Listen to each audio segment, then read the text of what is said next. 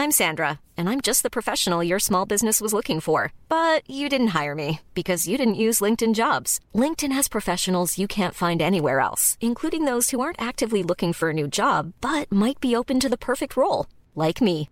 In a given month, over 70% of LinkedIn users don't visit other leading job sites. So if you're not looking on LinkedIn, you'll miss out on great candidates like Sandra. Start hiring professionals like a professional. Post your free job on linkedin.com/spoken today.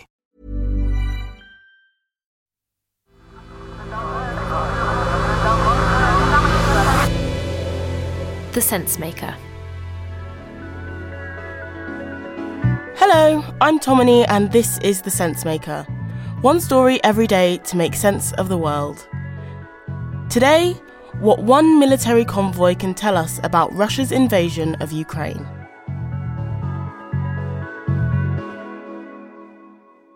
These images that they have released appear to show a very large deployment of Russian ground forces. You can see lots and lots of military vehicles there, hundreds of them in a convoy. Now, this is apparently to the northeast of the Ukrainian city of Ivankiv and moving in the direction of Kiev. A little over a fortnight ago, shortly after Russia's invasion of Ukraine began, news broke about a 40-mile-long military convoy that was snaking its way towards the capital, Kyiv. Satellite images showed a massive column of Russian armoured vehicles, tanks and artillery advancing from the northwest. At the time, it seemed like a symbol of Russia's military might. And it was, in terms of hardware, a sign of just how many resources Russian President Vladimir Putin is willing to pour into this war. The big fear was that a military force of this size could be used to besiege the city and swiftly bring about the fall of Kyiv. But it was also a symbol of Vladimir Putin's hubris. He thought Ukraine would fall quickly, that it would succumb merely to the threat of Russia's military might. So his commanders initially tried to take Kyiv using paratroopers dropped into the city and smaller, lightly armoured divisions. They were repelled. The 40-mile convoy is, in effect, a second wave after the first failed. And soon after it appeared on those satellite images, it got stuck. For about a week, it didn't make much progress. One reason it was held up was because it was attacked by Ukrainian forces. Repeatedly. Here's Pentagon Press Secretary John Kirby speaking earlier this month. We do believe that the actions by the Ukrainians have in fact stalled that convoy and certainly slowed it down, stopped it in some places. The bravery and persistence of Ukrainian soldiers really put a dampener on the convoy's advance. But it also revealed something else. Russia doesn't have the well-oiled military machine some thought it had. It's also of a piece of Russian challenges that they've had just in terms of their own physical ground movement, sustainment, logistics. They're running out of fuel. We still believe that in some cases they're running out of food for their soldiers. So they've also been plagued by their own missteps and stumbles. At first sight, the convoy had seemed like a symbol of the threat Russia posed to Ukraine. But when it stopped in its tracks, it looked more like a sign of incompetence. There were stories about how all of this was affecting morale. Russian soldiers were apparently deserting their vehicles. And there were reports that some even sabotaged them by putting holes in the fuel tanks. Videos posted online appeared to show Ukrainian farmers hauling away empty tanks with tractors. These were the stories that gave people hope, that maybe the Ukrainians could beat back the invaders. But should we really have read that much into it?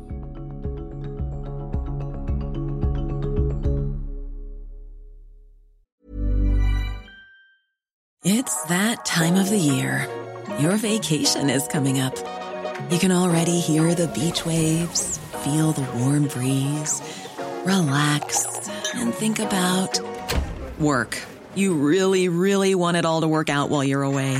Monday.com gives you and the team that peace of mind. When all work is on one platform and everyone's in sync, things just flow. Wherever you are, tap the banner to go to Monday.com.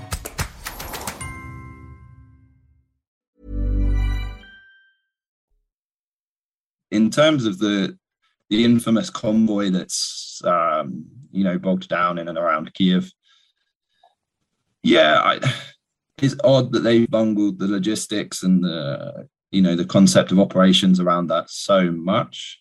But what I would add is it's one of something like 9 axes of advance. Right, so there are 1 or 2 that are going very badly, and we can see that. But there are 5, 6, 7 others that are actually progressing. That's Sam Cranny-Evans from the Royal United Services Institute, a military think tank based in London. He's an expert on land warfare. He told the newsroom I work for, Tortoise, that the focus on the convoy meant we could have been missing the bigger picture. Russian tanks and military vehicles aren't advancing on Kyiv from one single place. And we shouldn't forget that there are many other towns and cities further east that are under serious threat from Russian forces. And even though the convoy stalled for a while, it didn't stay stuck. Breaking news tonight, new satellite images show that a 40-mile-long convoy north of Kyiv has dispersed and redeployed, moving rocket launchers and towed artillery into local fields and wooded areas. Satellite images showed that it had dispersed into towns around Kyiv. It looked like Russian forces were regrouping. They could be readying themselves to advance on the capital, even if it is much later than their commanders intended. Russia's military really is having logistical problems. And the Ukrainians really have been putting up a fierce resistance. The convoy's slow progress showed that. But in this war, nothing is predictable.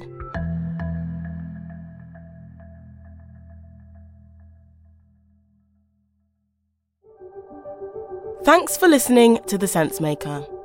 It's made by a team of us at a newsroom called Tortoise. We're publishing a collection of daily messages from people inside Ukraine as the Russian invasion unfolds. To listen, just search Invaded, Voicemails from Ukraine, wherever you get your podcasts. Today's story was written and produced by Ella Hill.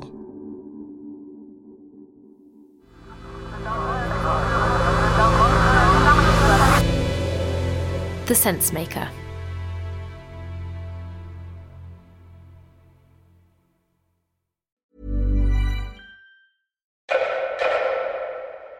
Tortoise News is where we make sense of the world, and over the next few weeks, it's the home of Tortoise's election coverage. Between now and polling day, you'll get special live episodes of the news meeting from across the country.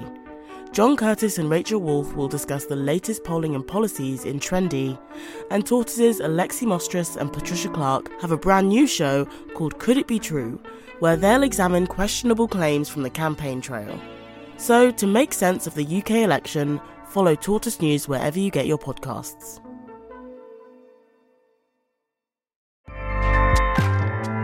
Acast powers the world's best podcasts.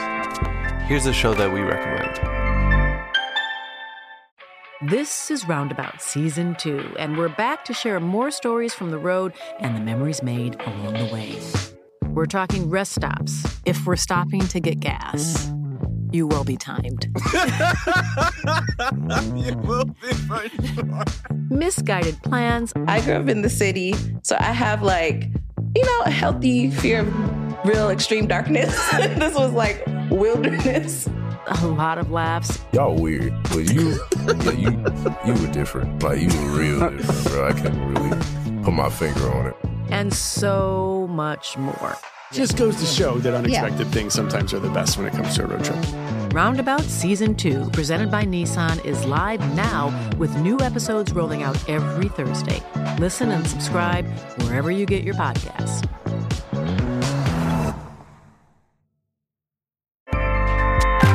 Acast helps creators launch, grow, and monetize their podcasts everywhere.